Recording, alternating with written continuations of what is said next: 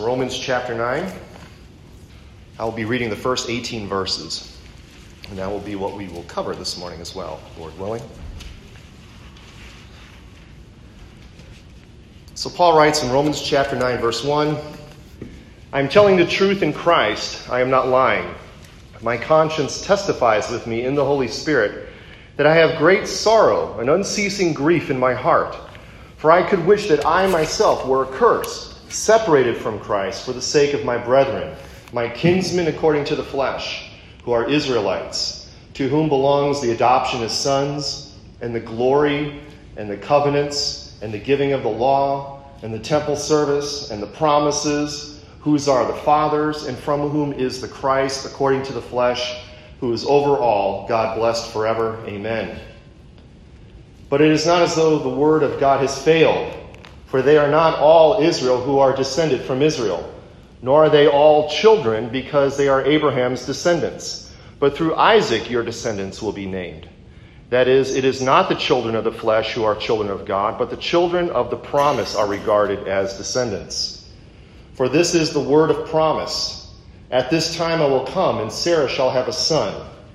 And not only this, but there was Rebekah also, when she had conceived twins by one man, our father Isaac.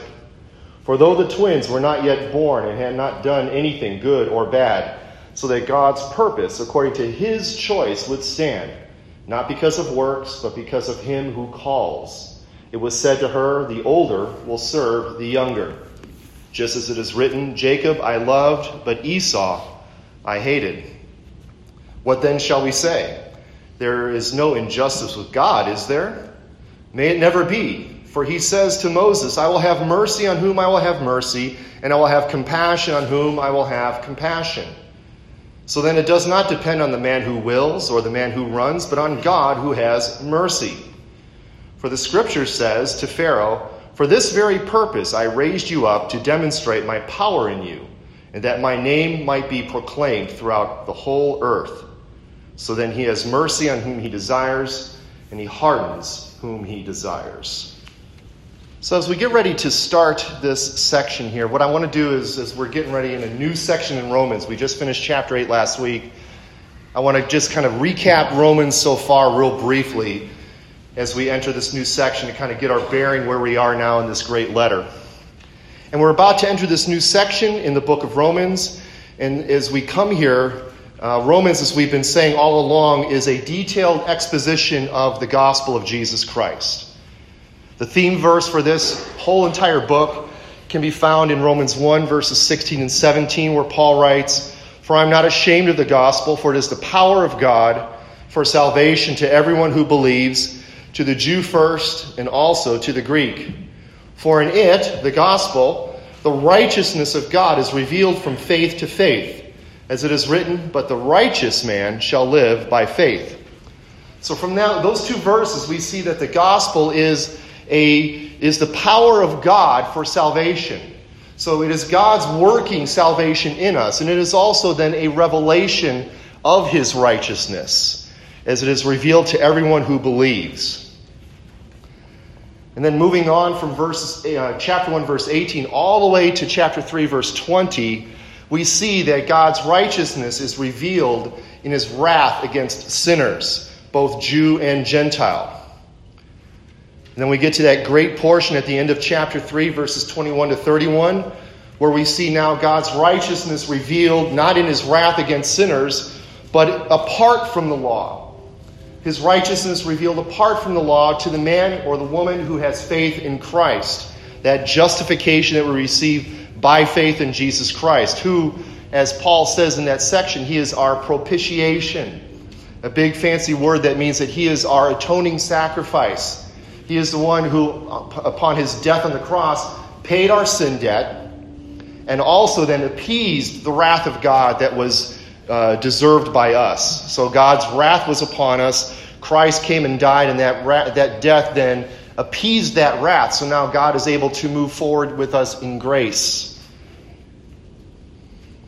And then as we get to chapter 4, we see that justification, which is by grace through faith, has always been by grace through faith. It has always been God's plan of salvation, all the way to the very beginning as he looks at the life of Abraham as a case study, how justification has always been by faith. Abraham was not justified by anything he did. He was not justified by circumcision. He was not justified by his obedience. He was justified because he believed God.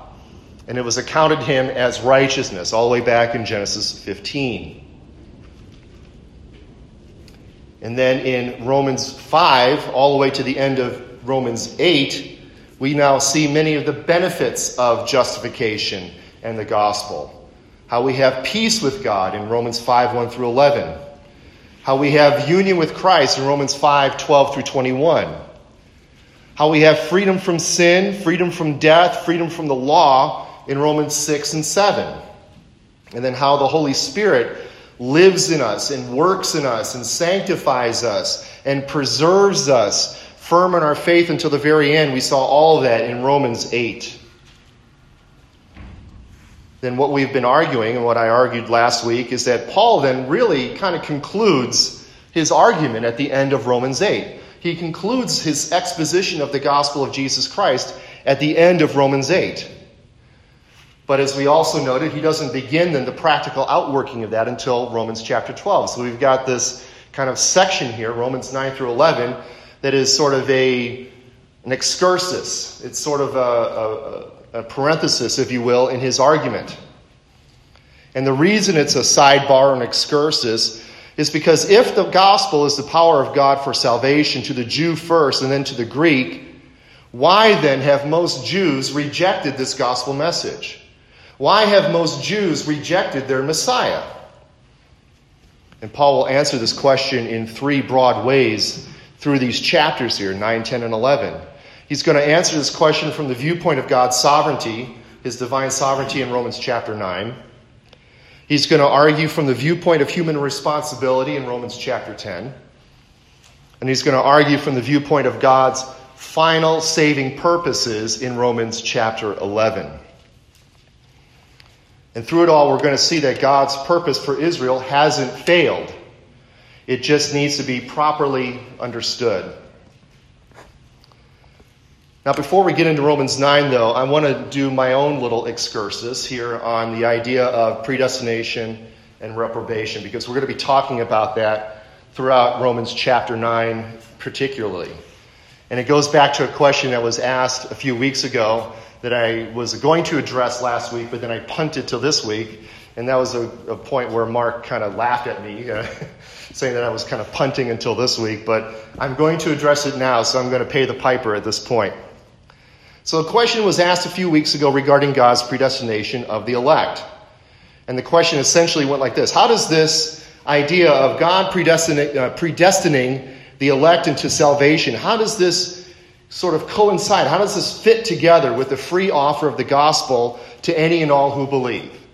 Because if you believe John chapter 3, that God gave his only begotten Son, that whosoever believes will be saved, will not see death, but will have eternal life. Or Romans 10:13, whoever calls upon the name of the Lord will be saved. Or Acts chapter 16, believe in the Lord Jesus Christ, you and your household, and you will be saved. All these things sort of point to what we do. We believe. We are called to believe, and that we obey that call to believe. How does that fit with predestination? How God chooses before the foundation of the world those who will be in Christ.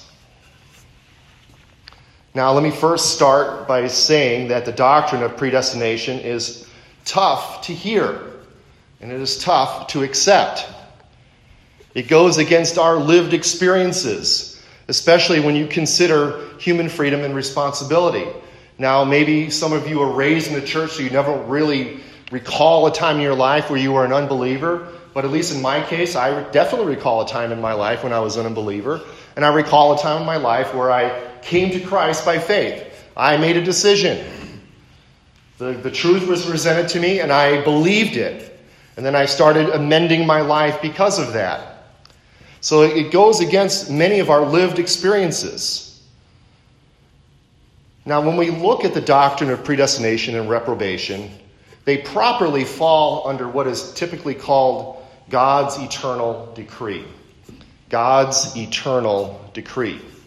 So the other handout I gave you is a printout of the Westminster Confession of Faith, chapter 3, which is on God's eternal decree. Now, we're not going to read all of it, but I will read at least a few of these paragraphs here, particularly the first one, where it says here, God from all eternity did by the most wise and holy counsel of his own will, freely and unchangeably ordain whatsoever comes to pass, yet so as thereby neither is God the author of sin, nor is violence offered to the will of the creatures, nor is the liberty or contingency of second causes taken away, but rather established. Now that's fancy 17th century English way of saying that God ordains all things, yet in such a way that it doesn't harm our freedom, it doesn't harm the natural order of things, and it doesn't harm the contingency of laws of physics or laws of nature or things like that. In fact, what it does is God's sovereignty upholds them. It gives them a foundation to rest upon. They are established in this way. Now you're like, well, how does that work? I don't know how that works. I can't square the circle, but that's what the Bible teaches. Okay? And the eternal decree finds it's confirmed in Scripture in many places, but one particular key verse is Ephesians 1, verse 11, where Paul writes, also we have obtained an inheritance, having been predestined according to his, that is God's purpose, who works all things after the counsel of his will. So how many things does God work after the counsel of his will? All things. How many things fall outside of the counsel of his will? Nothing. God works all things according to the counsel of his will. Now, later on, the Westminster Confession of Faith will talk about how is God's eternal decree carried out. It's carried out by the works of creation, and it's carried out by his providence, where he governs all things. So different subjects. But here, the idea is that he ordains everything which comes to pass. So how many things does he ordain which comes to pass? Everything. How many things does he not ordain? Nothing. Okay? So we need to keep these truths in mind. This is what the Bible teaches. Now within this eternal decree is God's decree then of predestination and reprobation. And we're going to see this played out in Romans 9, but it essentially goes like this. When God decrees to save some and damn others, it occurs within a context of fallen humanity. Okay, so when he considers his decree of predestination and his decree of reprobation, he is already looking at humanity as fallen. There's a big fancy theological word that describes this. It's called infralapsarianism. There's two views. There's supralapsarianism. There's infralapsarianism. So if you think of the word lapse, everybody, you know what the word lapse means. I've had a lapse. It just means to fall. So the idea is God's decree of predestination, is it before the decree of the fall, or is it after the decree of the fall? Okay, that's all it means. Big fancy theologically Latin words that describe a very simple concept at least. But when God, I believe, and I believe the Westminster Confession of Faith teaches that, I believe the three forms of unity teach this, I believe this is the majority report in Reformed thinking. Not everyone thinks this, but this is the majority report, is that when God chooses to elect some and pass over others, he is doing so in the context of a fallen humanity. So the decree to allow man to fall has already logically happened in God's decree. And he's now choosing over fallen humanity to save some and to let others go to justice. That's essentially what's going on here. So God's decree of predestination is him choosing to extend mercy and grace to those who deserve death and damnation. And his decree of reprobation is God then freely choosing to withhold mercy and pass over some and allow them to face divine justice. Or put it another way, the fall subjects all of mankind to wrath and judgment. God extends grace and mercy to some and allows the rest to face justice. Now look again at your handout at paragraphs 5, 6, and 7. In paragraph 5, the Westminster Divines write, "Those of mankind that are predestinated unto life, God, before the foundation of the world was laid, according to his eternal and immutable purpose, and the secret counsel of his good pleasure of his will, hath chosen in Christ unto everlasting glory out of his mere free grace and love, without any foresight of faith or good works or perseverance in either of them, or anything in the creature as conditions or causes moving him thereunto, and all to the praise of his glorious grace." So here God is talking about how he elects some unto salvation and life, not based on anything they did, not on any foreseen faith, not on any foreseen good works that they would do, but freely and unchangeably by his mere grace and love. Paragraph 6. "As God hath appointed the elect unto glory, so he hath, by the eternal and most free purpose of his will, foreordained all the means thereunto." So he chooses the end, salvation. He chooses the means to those ends. How you were raised, where you were born, who you were born to, where you were born, what church you grew up in, if you grew up in a church, who would present the gospel to you. All these things, by God's providence, are being governed so that the elect, those whom he chose, will come to salvation and will be preserved until the end. Okay? So he foreordains all the means thereunto. "Wherefore, they who are elected, being fallen in Adam," that infralapsarian view, that he's choosing them after the fall, "those who are being fallen in Adam are redeemed by Christ, are effectually called unto faith in Christ by his Spirit working in due season." So here are the means, the order. Here you see the order of salvation. "They are justified, they are adopted, they are sanctified and kept by his power through faith unto salvation. Neither are any other redeemed by Christ, effectually called, justified, adopted, sanctified, and saved, but the elect only." So he chooses the elect, he foreordains all the means to their salvation, and those will be carried out immutably and unchangeably because of God's free and most eternal and free purpose of his will. 7. "The rest of mankind God was pleased according to the unsearchable counsel of his own will." Notice how the Westminster Divines are really emphasizing God's freedom, God's will, the unchangeableness of his will. They're really emphasizing this.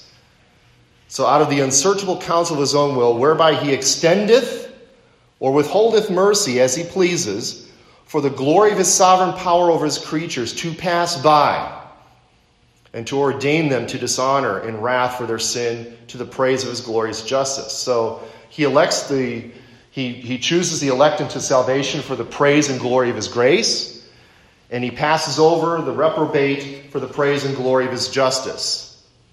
So are you catching a theme here? What is the purpose of all things? The glory of God, the glory of his grace, the glory of his justice, the glory of God. It's all for the glory of God. So what about the offer of the free gospel? As we have previously said, God not only chooses the ends, but also the means to those ends. So God predestines the elect into salvation and sovereignly orchestrates through his providence the how and the when they are saved. There are many examples you can give here. So, my own example, you could say, well, by God's providence, at a certain point in my life, I met a certain person who gave me a certain book. I read said book, and I came to a point of crisis in my mind where I decided I could no longer live as an unbeliever. The truths that were being presented to me were too compelling. Now, all the things that were working in my life up to that point were leading me to that point of decision. All of these were sovereignly guided and orchestrated by God's providence to lead me to that point, because by God's grace and his mercy, not because of anything I've done, not because of any faith I would hold, God elected me before the foundation of the world and then ordained those means to that point where I would make that decision. And then he holds me firm in my faith until the end. Philippians 1:6, right? He who began a good work in you will complete it on the day of Christ Jesus. Now, the last paragraph of the Confession of Faith here, 8, tells us that this doctrine, the doctrine of this high mystery of predestination, is to be handled with special prudence and care, that men intending the will of God revealed in his word and yielding obedience thereunto may, from the certainty of their effectual vocation, be assured of their eternal election. By vocation means their calling. So shall this doctrine afford matter of praise and reverence and admiration of God, and of humility, diligence, and abundant consolation to all that sincerely obey the gospel. In other words, we're not to use the doctrine of election, the doctrine of predestination, as a cudgel or in an abusive way. You know, where you go and somebody sins and you say, well, you're obviously not of the elect. Well, you don't know that. Or you don't know whether someone is of the elect or not of the elect. That is not your purview. You're not privy to that information.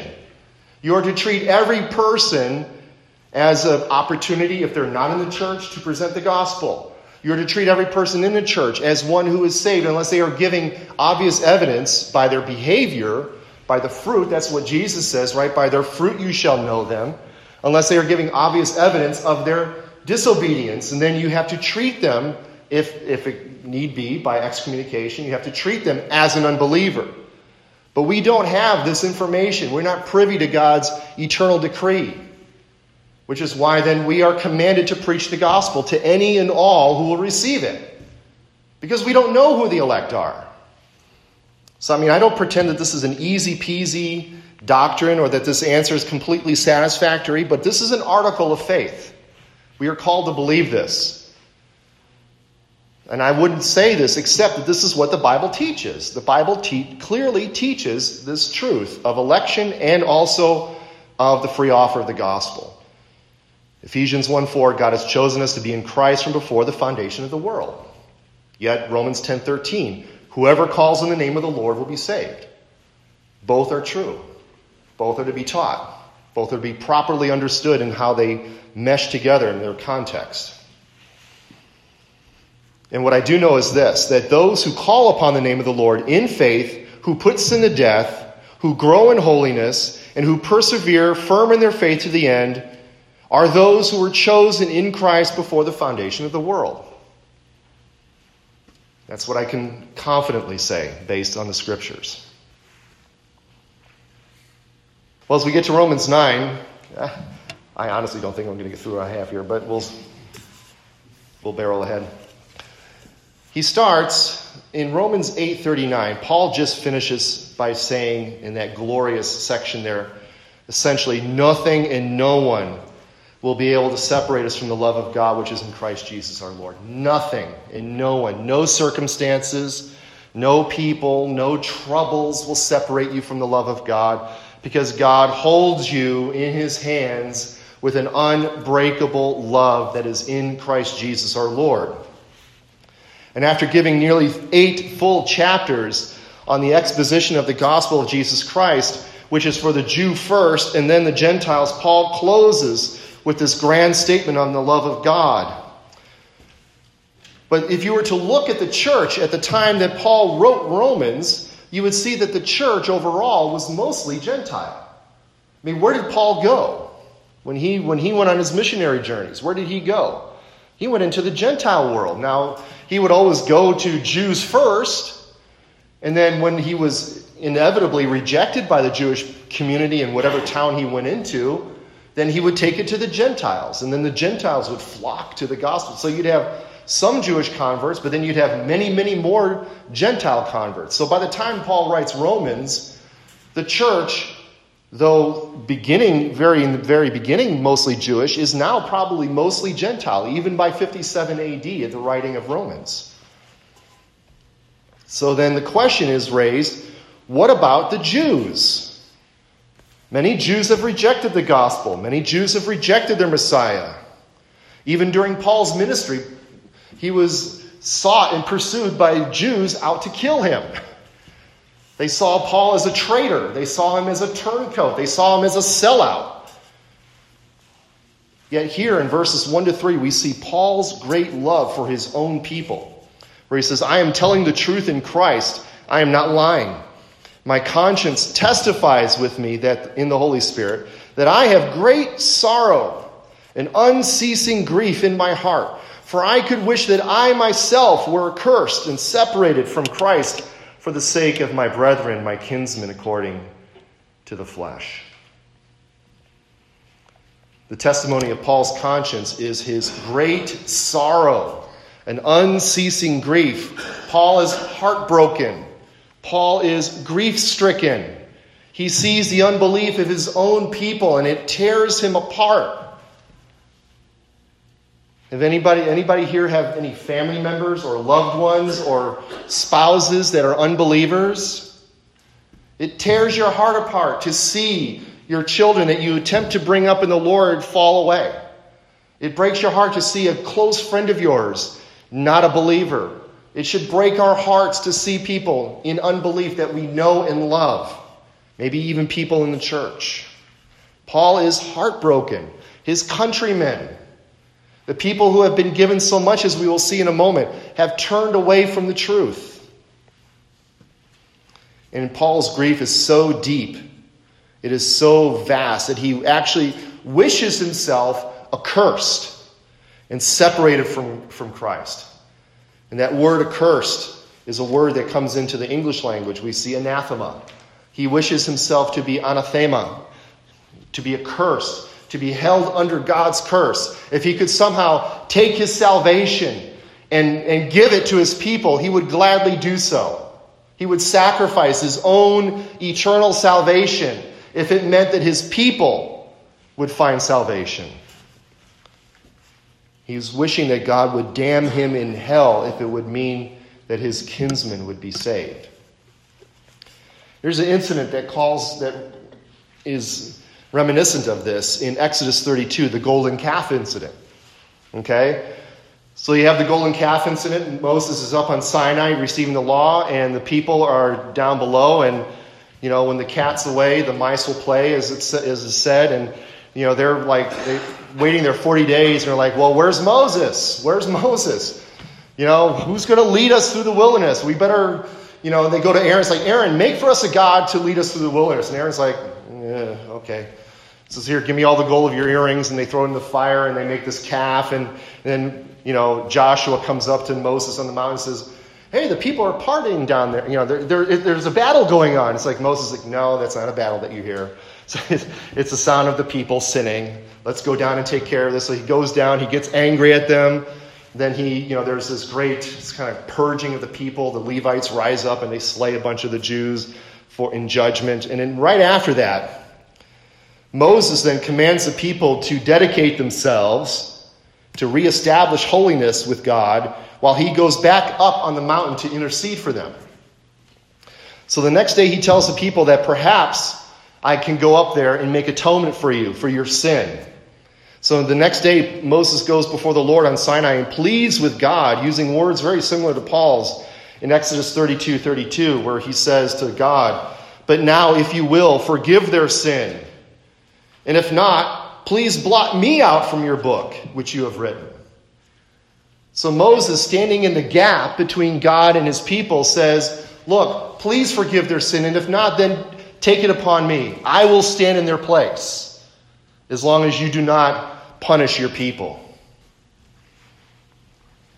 Paul would rather be damned than see his people fall under God's curse.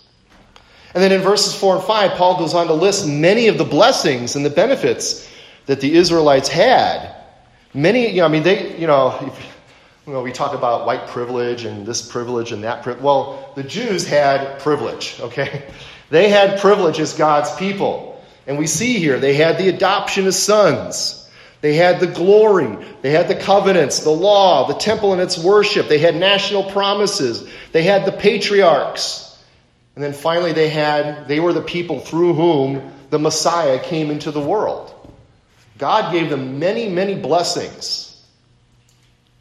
Yet they still failed. That's the point. Paul's like, look, you had so much. You had so much more than the Gentiles had, yet you failed. How could they not believe? How could they not believe? That's the question.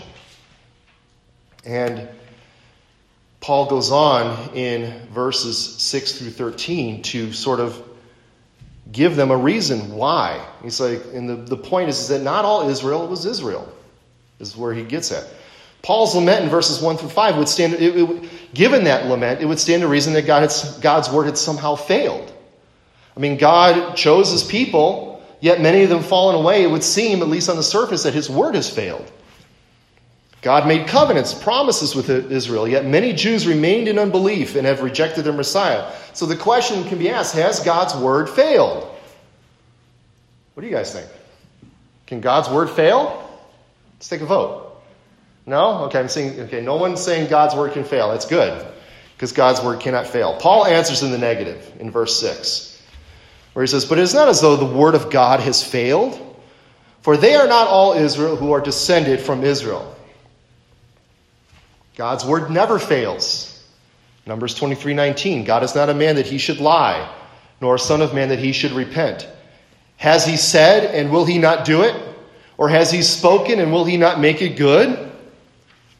God does not lie. If God makes a promise, it will come to pass. He will keep it.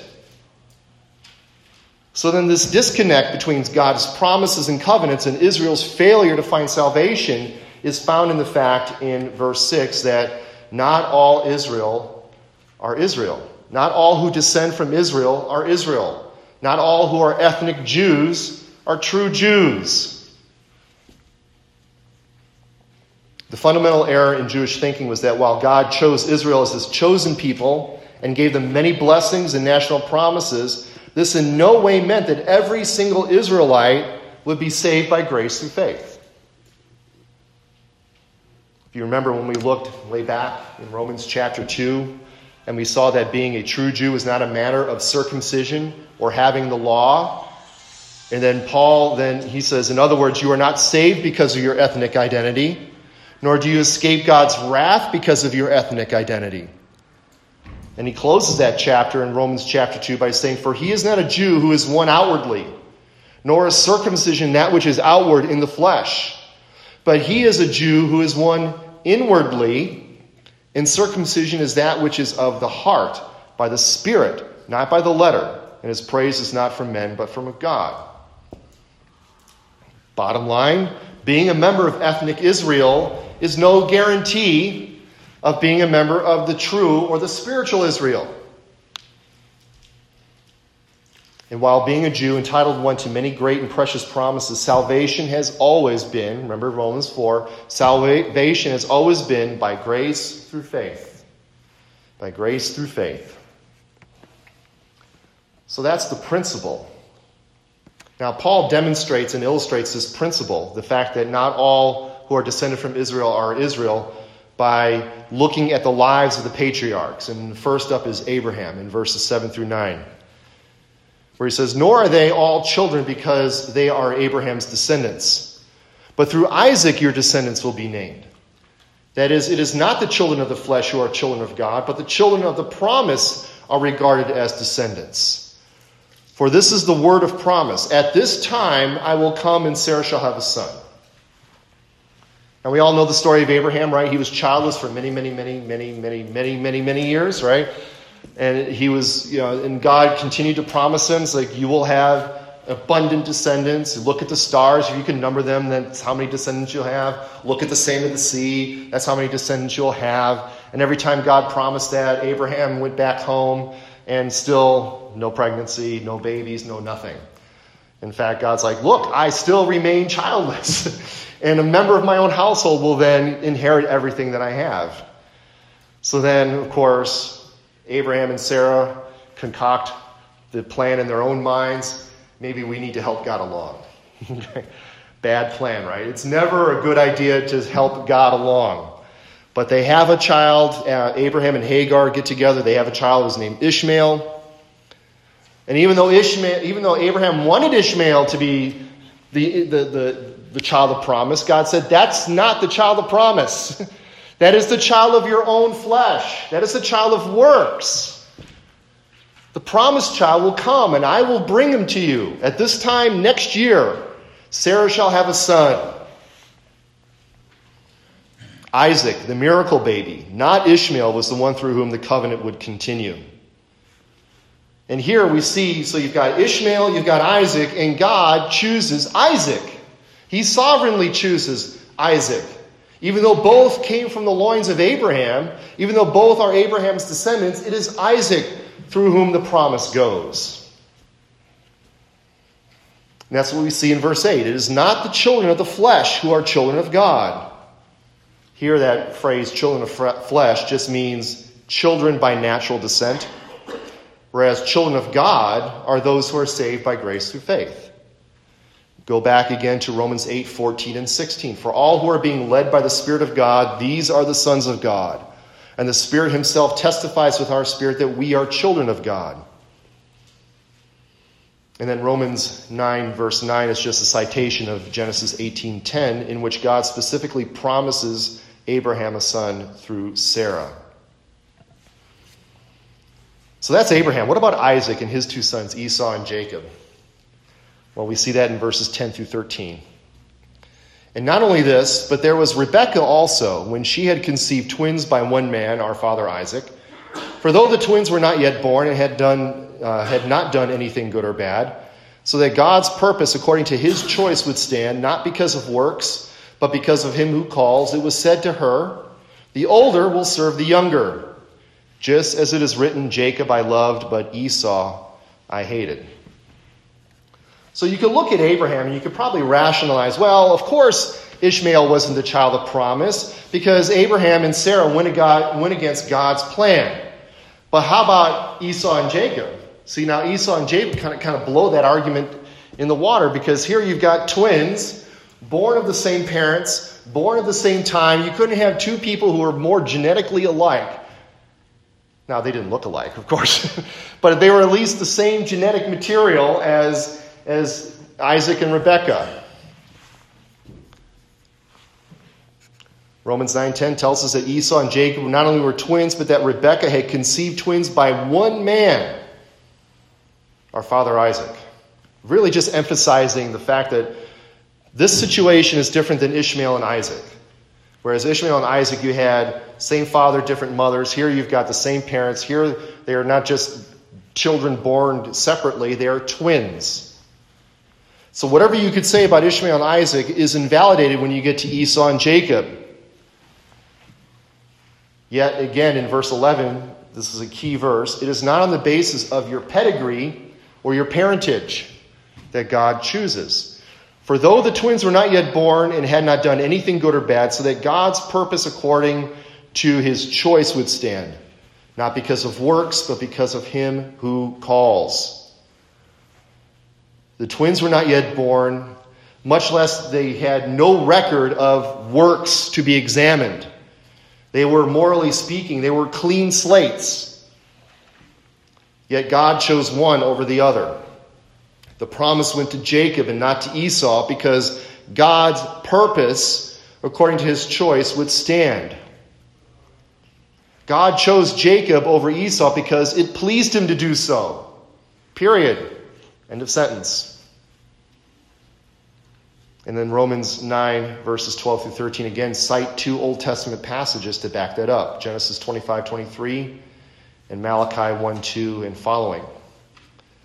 And the point is this, that God, as sovereign, as the king, as the ruler, as the creator of all things, is absolutely free, completely free to choose one for salvation and to pass over another. And unless you think this choice was somehow based on something God foresaw in their lives, the case of Jacob and Esau puts that argument to rest. God sovereignly elects some and passes over the rest. And the point that Paul is trying to make here is that God has always been doing this. This has been throughout the history of the Jewish people. Now, I really wanted to go through verse 18, but I think I'm going to have to stop here because we are running short of time. And we have a guest here this morning, so I don't want to cut his time short. But we'll pick up here next week, Lord willing, in verse 14.